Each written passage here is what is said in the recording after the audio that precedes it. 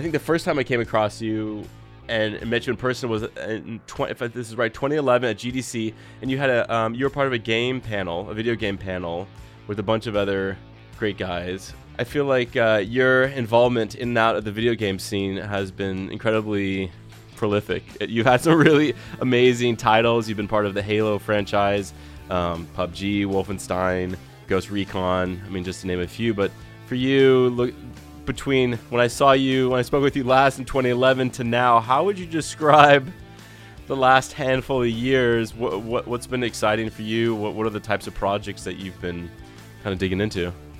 Wow, it's been a roller coaster ride. I mean, I'm just having a good time. I have this bad habit of just doing things I love to do and just finding ways to combine things I love to do, right? So, well, I'd say it's been divided amongst several things. Certainly, I always have my foot in video games and always have something going on in that world. I come from a songwriting, music production background, so there's always something that's outside of video games, whether it be, creating songs, working on records, doing film trailer music, doing themes. Let's see, what else? My goodness. I always have some side hobbies and things like that are also kind of floating around, orbiting this world, whether it's my recent podcast that I'm doing now, or my Twitch channel, or some things that always involve some degree of music, video games, or sometimes just 80s nostalgia, since I've been really getting back into a lot of that, which is really my roots when I started in music. Yeah, I mean, kind of all over the place, man. We talk about whatever you'd like.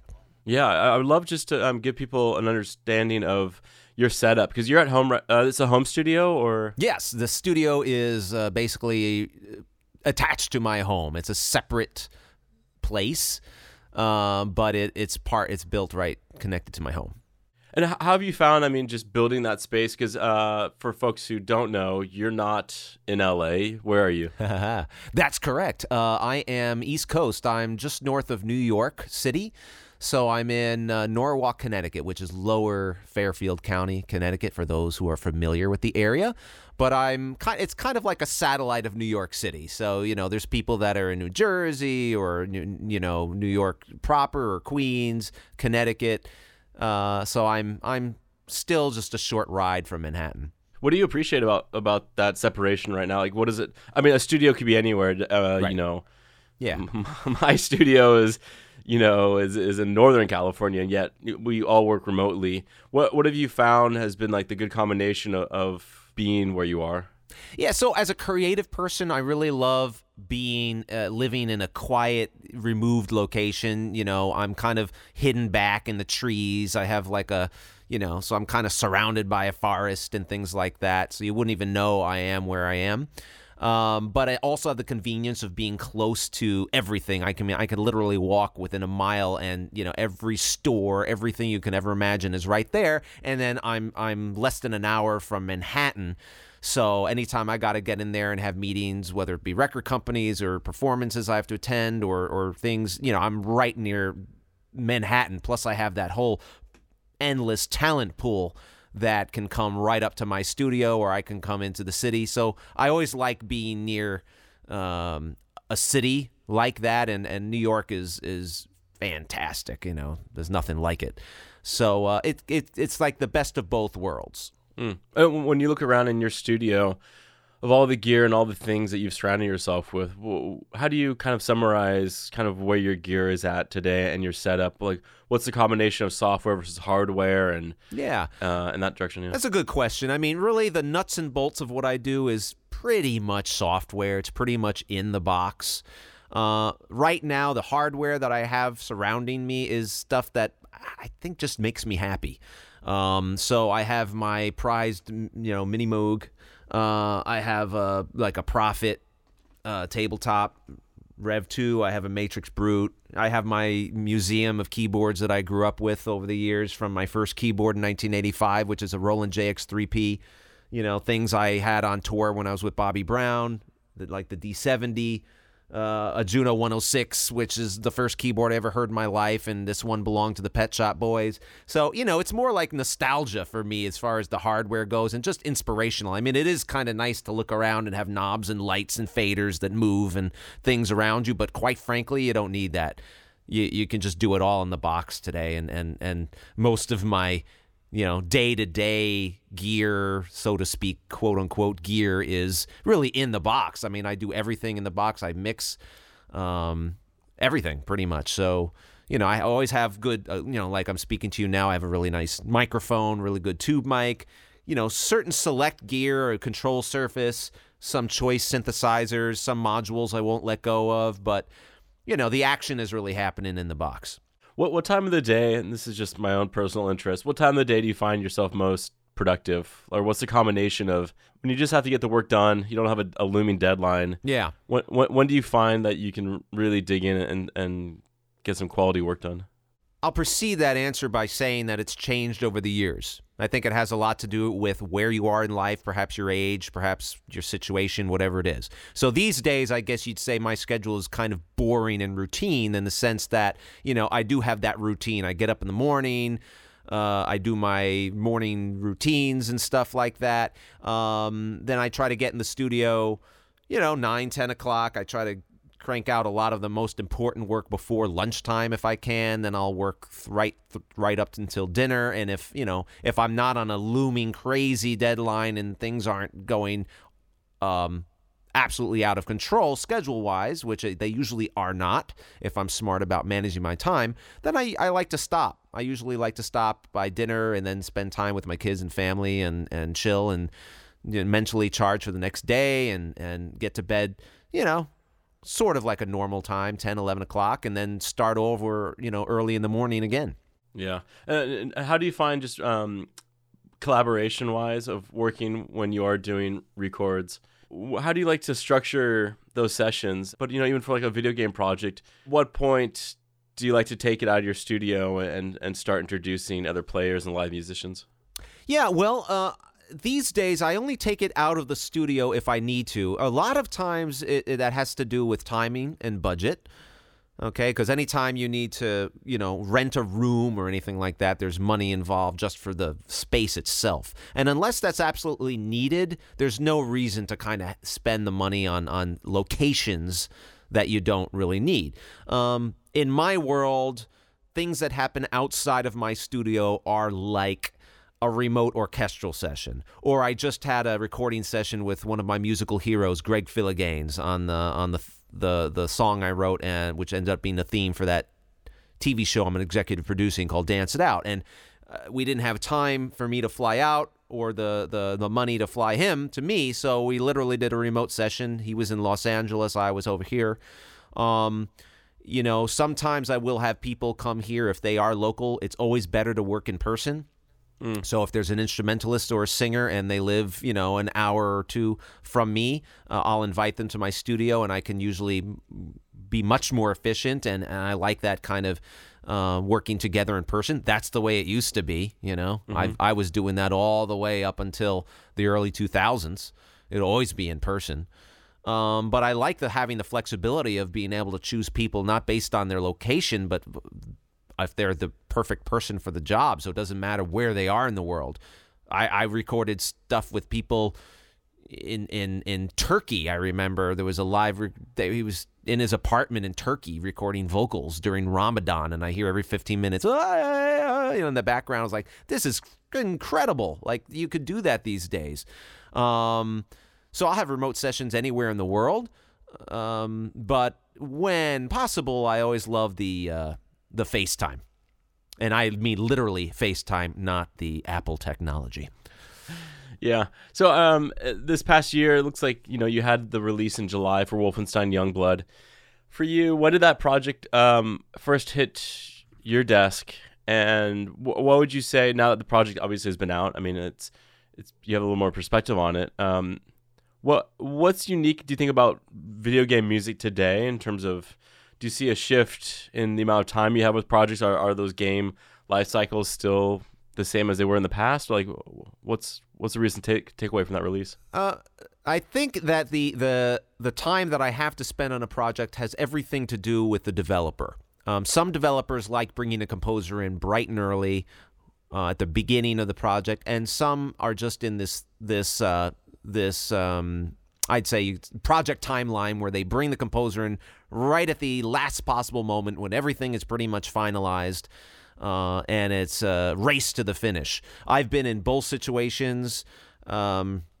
And everything in between. So I wouldn't really generalize to say that these days the industry is more like this or that. I think it really comes down to the developers you are working with. Some of them just do that last minute, and some of them just like to have that long lead up. I personally have never worked on something over the course of more than six months. Maybe a little bit more in the case of Killer Instinct, but that sort of doesn't count because every character had its own timeline. So, character 1 began, and then character 8 was way later. Yeah, and something that I think just recently happened was at Game SoundCon in LA, which Brian Schmidt has been putting together for a few years, and it's like a really great resource for people. What have you seen like for resources like that now that we're having these kind of summits and opportunities? There's GDC, there's PAX, there's opportunities for you guys to get out there. Yeah. How has that interaction, do you think, kind of changed how you think about at least the video game work? I love it because it gives me a chance to interface with people who love the work, and I get to see the impact it has. I get to see how it's inspired people. And now that I've been in the business for so long, some of the people that are sitting at my lectures or panels come up to me later and they're like, you know what, I remember playing, Red Steel back in 2004 or whatever, and it really inspired me. So I'm starting to see these, it's almost like these generations, like now the previous generation that was kids playing when I started in games is now becoming the professional generation, and it's very fulfilling. So I really like it because it's like this ever-expanding family. Now I go to universities and I'm speaking to people less than half my age, whereas when I started that wasn't the case, right? So it's really nice because it gives me a chance to give back in different ways and share wisdom, let's say that I've gathered over decades now. And I don't know, it just keeps me involved. It keeps me young and relevant. I enjoy it. I enjoy the energy. I enjoy the two-way communication and looking at people in the face, and that it's all good. Well, how do you separate just the difference, the business side of getting in the creative business side of doing the work, and then just kind of all these other elements? You mentioned Twitch, you mentioned a podcast, you mentioned even executive producing this TV show. Like, there's other elements to being a composer which weren't necessarily at our disposal like there are now. So what do you appreciate just about kind of this new canvas that we're kind of presented with? One thing I've noticed is that when you look at people who are really at the top of their game in any field, you'll generally find that they are involved in lots of different things that kind of feed off of each other. Whether it be a hobby or whether it be another part of their professional career. And I think it just helps round the person out, keeps you fresh and relevant and ever evolving. And those opportunities I think are more prevalent today than ever before, given the technology that we have in the internet, because you have a wider reach. So there's a lot more things you can do from your own studio. Which is great. It's almost, I don't think people maybe even appreciate that as much. I came from the generation, I was a professional when there was no such thing as the internet. So it's like you have this thing now, it's like, oh my God, the opportunities are endless. So I think it's good. I don't know if I answered your question, perhaps, but that was great. I think it's great. I'm imagining the year and the amount of time that one has to work on a project. What do you appreciate, I guess, just about this community? Because I feel like they are a community that is so deeply connected to the work that you guys are doing. Yes, and I'm glad you mentioned the community, because in the video game world, the community is like no other in the entertainment business. I see this every year, and inevitably someone comes up to me, and we're kind of looking around, whether it's at a conference or whatever, and we're looking around, and we're talking like, you know what? You don't get this vibe anywhere else. The vibe that you get in the video game world is a vibe of much more family and supportive of each other, less cutthroat. I mean, there's always a bit of that, but I kind of avoid that, and it's not as prevalent. I mean, people are much more apt to share information openly as opposed to the record business and the film business where people are just like, no, I'm not going to help you. You're my enemy. I'm going to knock you down. I'm going to beat you. I'm going to, work around and, backstab. And I can't live like that. That's not why I do what I do. I get up in the morning because I love doing what I do. I don't get up in the morning thinking like, oh, well, who's my competition and who can I one-up today?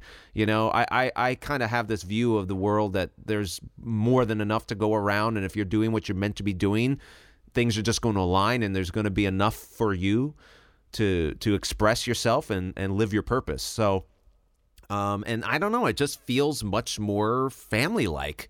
And that's one of the reasons I like it so much, besides the fact that I've been an avid video game player since I was a little kid.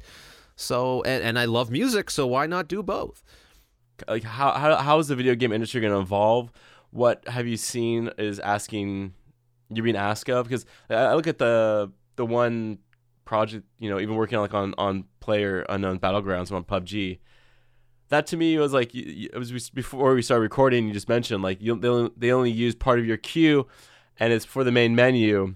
But it's like for some, I know for some gamers, like knowing your association with that franchise is a huge, huge plus. And it's just like, it's so funny how, these kind of titles have the impact of them on our childhood or, on this amazing community. Yeah, it never ceases to amaze me, the impact it has. People will come up to me again, say, well, I remember, Need for Speed Underground 2. That was, I used to, that was like my life in the weekends, or I remember this game got me through a hard time, or, it just brings back some good memories playing Prince of Persia, The Forgotten Sands, and, or I remember this. And it's like, I'm starting to see this now, now that I've been in games for almost 2 decades, I guess you'd say. It's fun. I mean, it's rewarding, and it reminds me that, this is helping put a little happiness and joy back into the world, right? I mean, that's what it's all about. You'd mentioned before we started recording, which was how you balance out, there's a lot of video game work that you do, but then there's also a lot of music library work that you've also kept really busy with. Yeah. What is it about that type of work? How do you describe that type of work, and what do you appreciate just having kind of a non-specific project that sometimes there is a specific thing you're needing, but what is it about doing work that is for music libraries that you enjoy? Well, because it lets you exercise your creativity without the restrictions of a particular project. Like without boundaries. Like I can say, well, today I want to do some scary music, or I want to do some heroic or big, or I want to do this eerie thing. Whatever it is, you can kind of do it, and then if you're lucky, you can get it placed in something that you might not have expected. It's great, and then another great thing about it is that you can make money from things that you've done in the past, and that can generate recurring revenue. So as a business person, that's very important to diversify, because games are notorious business-wise because they are generally work for hire.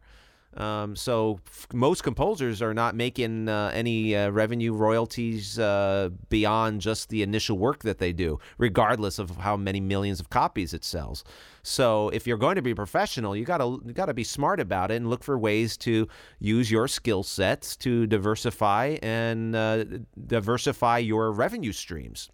Yeah, some of the placements you had recently, you had the Ride of the Valkyrie for the Apocalypse Now Final Cut trailer, and also the recently, I guess, with Jordan Peele's new series, the Amazon Prime one, Hunters. Mm-hmm. Is it more exciting to be a part of a project that maybe doesn't take as long as a game does? Like, is it rewarding in different ways? It is rewarding in different ways. I wish I enjoyed the process more, because, quite frankly, I could probably be making a lot more money just doing licensing than doing video games. But I do video games because I love it. Yeah. And it exercises a part of my person. It's like, sometimes I do realize, like, wow, I did that in one day, and I just got half of the entire fee that I would have gotten for this whole entire video game that would take me 3 months of work. So it reminds me, it's like, you're not just doing this to make money. Mm-hmm. You're doing this because you love it. You're doing it because you love the world of video games. You love the people. You love the process. It's what you do. You'd be doing it for free anyway, right? These are the things that I have to remind myself. It's part of who I am. And, sometimes great. I can get lucky. I can create a piece of music in a day or two, and it gets placed in something humongous, and that's wonderful, and that's great. But I'm not just here. I'm not just a money-making machine just to crank out music and just make money. I mean, I don't do this for the money. Just ask my wife. That would not be why I do what I do. And I do it because I love it, and I'm meant to be doing it. What are some of the places where you find inspiration, or you just as a fan, is it in video games, TV, or music or movies? Where do you find yourself kind of what type of stuff do you gravitate towards? All of the above, in different areas. Some people say, well, who's your favorite artist? And I'd always have a hard time answering that question. But, now that I'm older, I'm like, I seem to come back to certain artists like Peter Gabriel. So in the music world, I'd say Peter Gabriel's an inspiration to me. Not that my stuff always sounds like him, certainly not, but I resonate a lot with his artistic, perhaps, approach to things. He always tends to not take he always tends to take the road less traveled. He always tends to be a trendsetter. He's always like not worried about the mainstream. He kind of has like this artistic voice. He's just a true artist, and so that's I gravitate toward that. I resonate with that way of thinking and creative approach to things. I mean, movies, again, I don't have, my favorite movies go back to when I was a kid. So Raiders of the Lost Ark. That doesn't mean that, the music that I do today sounds like John Williams. No, certainly not. But I do find myself,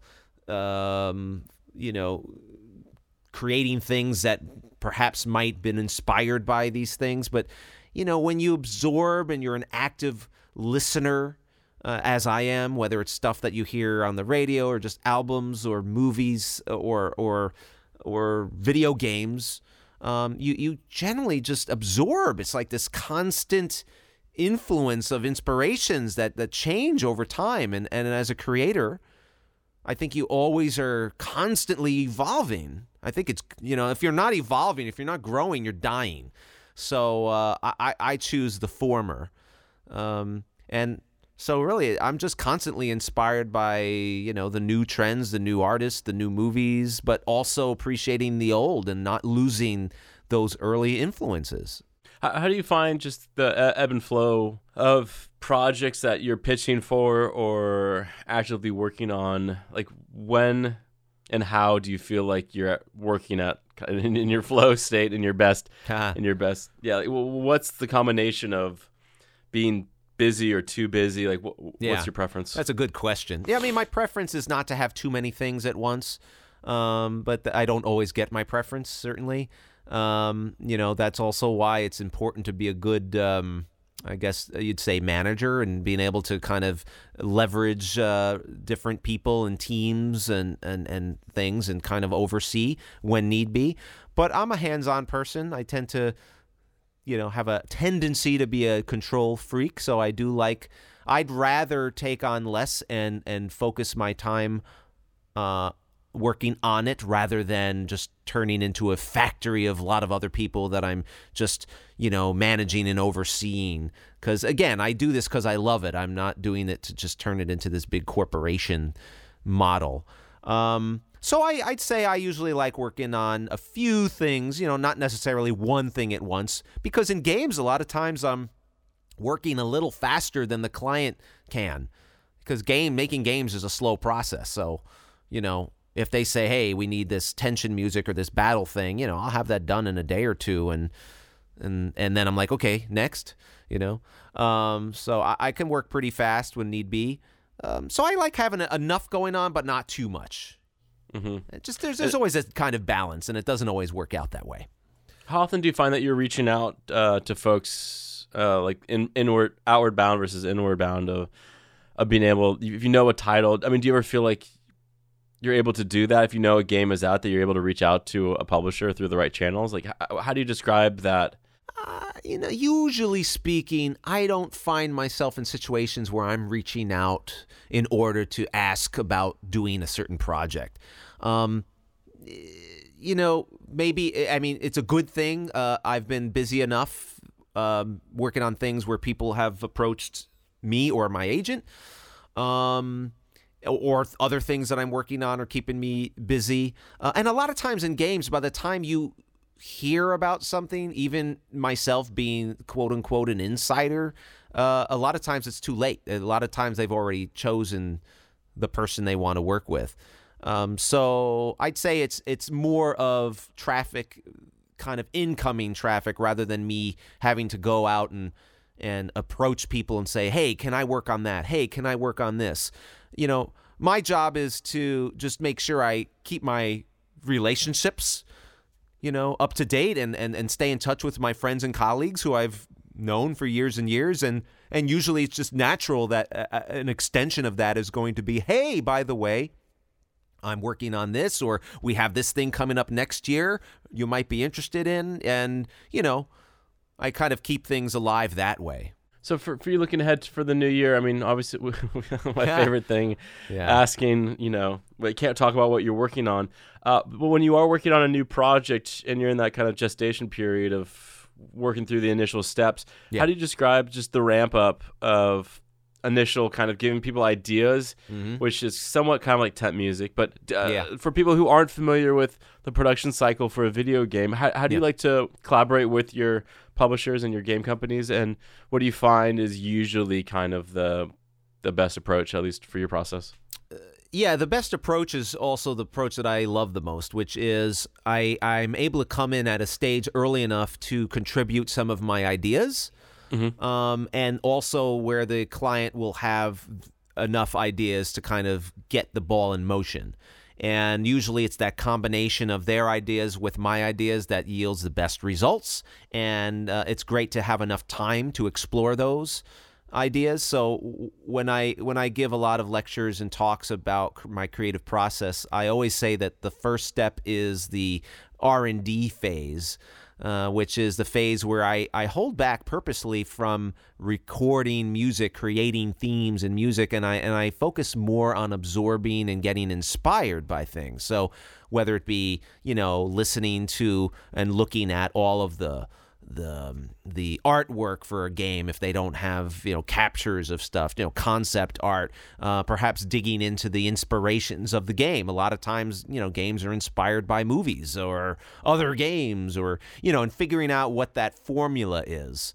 And for me, that's the gestation period. It's like just letting it simmer in your brain, and it's like, oh, I'm doing a game that's just like, Wolfenstein, right? I was doing a game that was, 80s inspired, but it was like a post-punk early 80s, and, looking back at the previous titles and maybe thinking about other movies that kind of dip their toe in those areas, or movies in the early 80s that might share some overlap with creative style or musical style. And I kind of dive in and listen and absorb. And a lot of times it's in those quiet moments in the morning or in the evening that an idea might come to mind and be like, oh, wouldn't it be cool to take this approach or infuse this influence or that influence? And, it's when we share those ideas. So I'm at that early stage right now with the current project, and just literally just reading through the briefs and being like, oh, okay, so it's a little of this. It takes place in this time frame, in this area.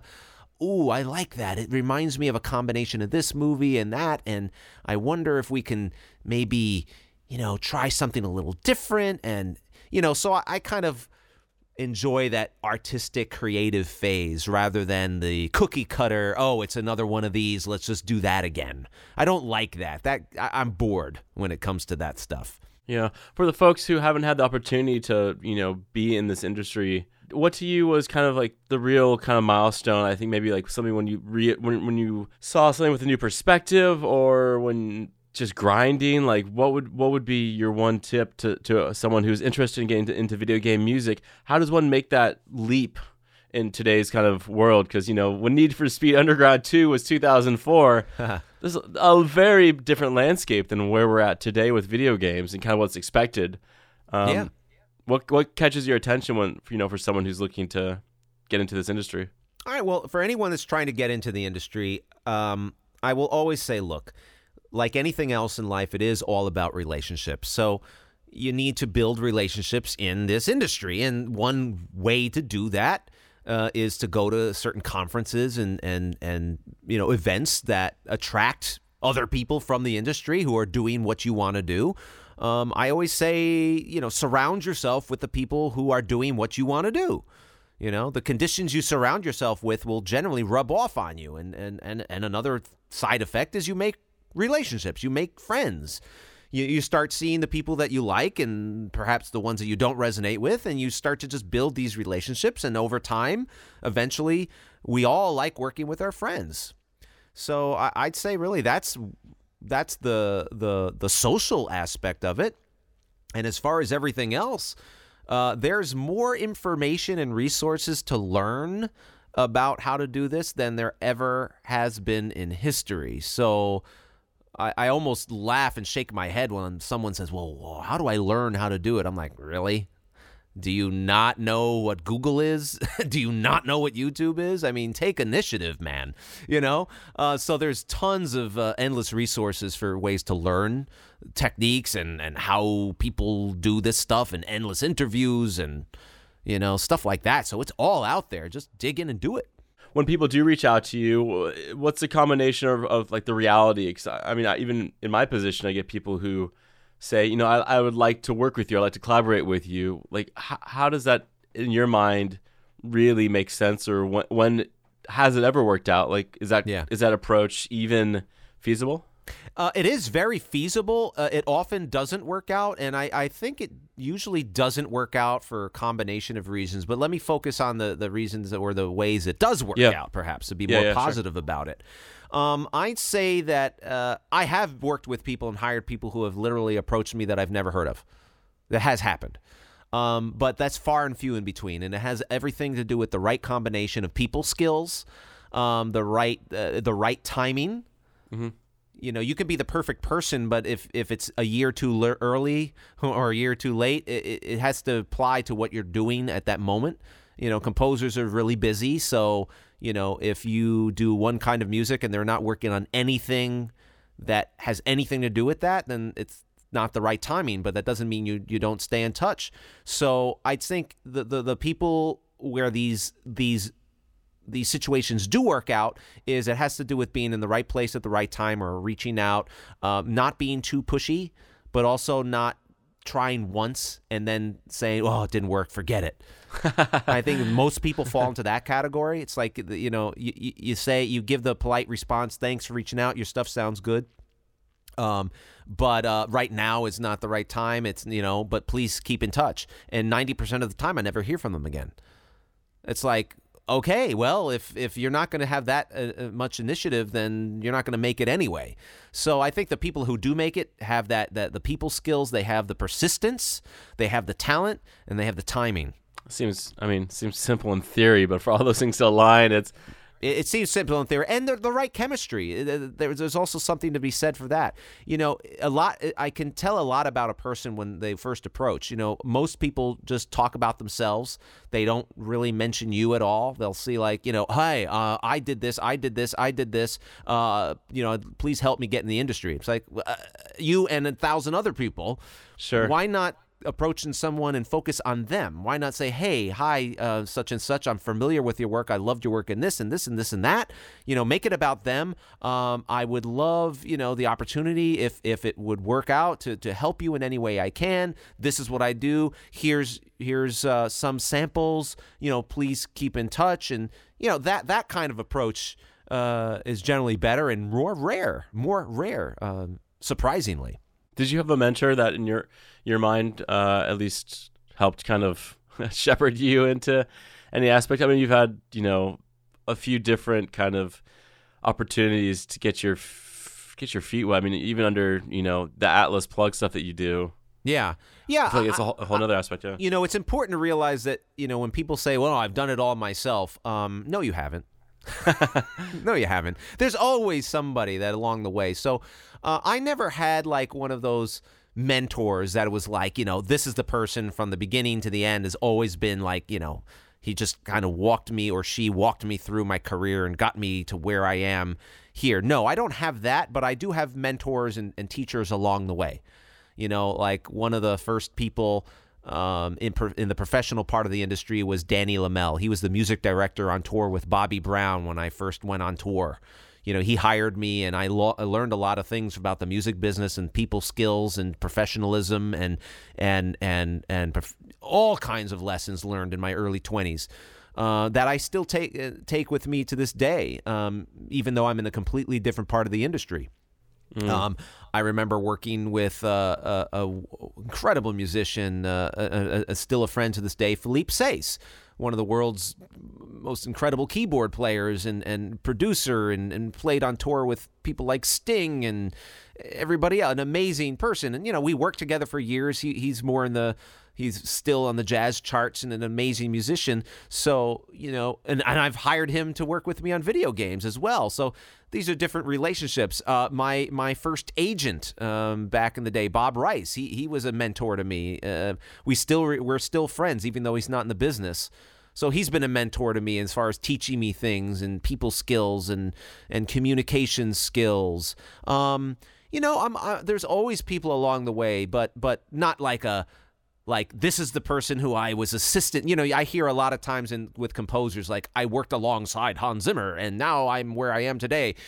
That happens a lot. You see that. That's not my story. I just have teachers along my life in different stages. That's awesome, Tom. It's really heartbreaking when I see people who want to get in the industry, but they don't really know how. Like, they've watched the videos, they've watched, they've gone to the events, they've done everything. Like, it's still not working. And I think being just not giving up is a good reminder. Everybody has a different story and path, and I will say, my story, the way I kind of got in was unique, but it's a testament to persistence and being creative.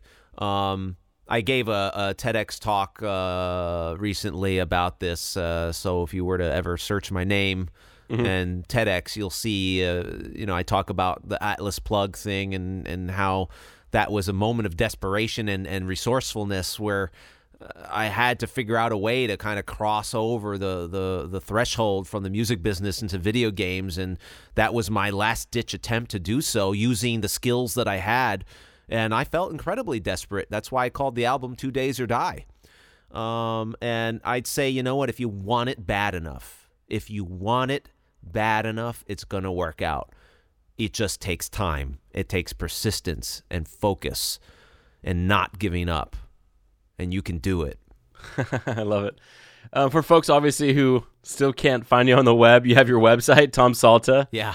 If you can't find me on the web, there's a... the most obvious one is Tom Salta, and like I said, a handful of spots. Where do you like to... I guess I asked this before, but what do you like going on Spotify or SoundCloud and listening through stuff? Where do you find yourself kind of perusing on your daily feed? For me, I don't really go on SoundCloud or Spotify just to kind of get lost in other people's music. There's so many other ways that, when I have those free moments, that I'm able to use it in a way to just kind of become inspired or relax. I'm such an active listener that with the free time that I have, I usually use it very deliberately.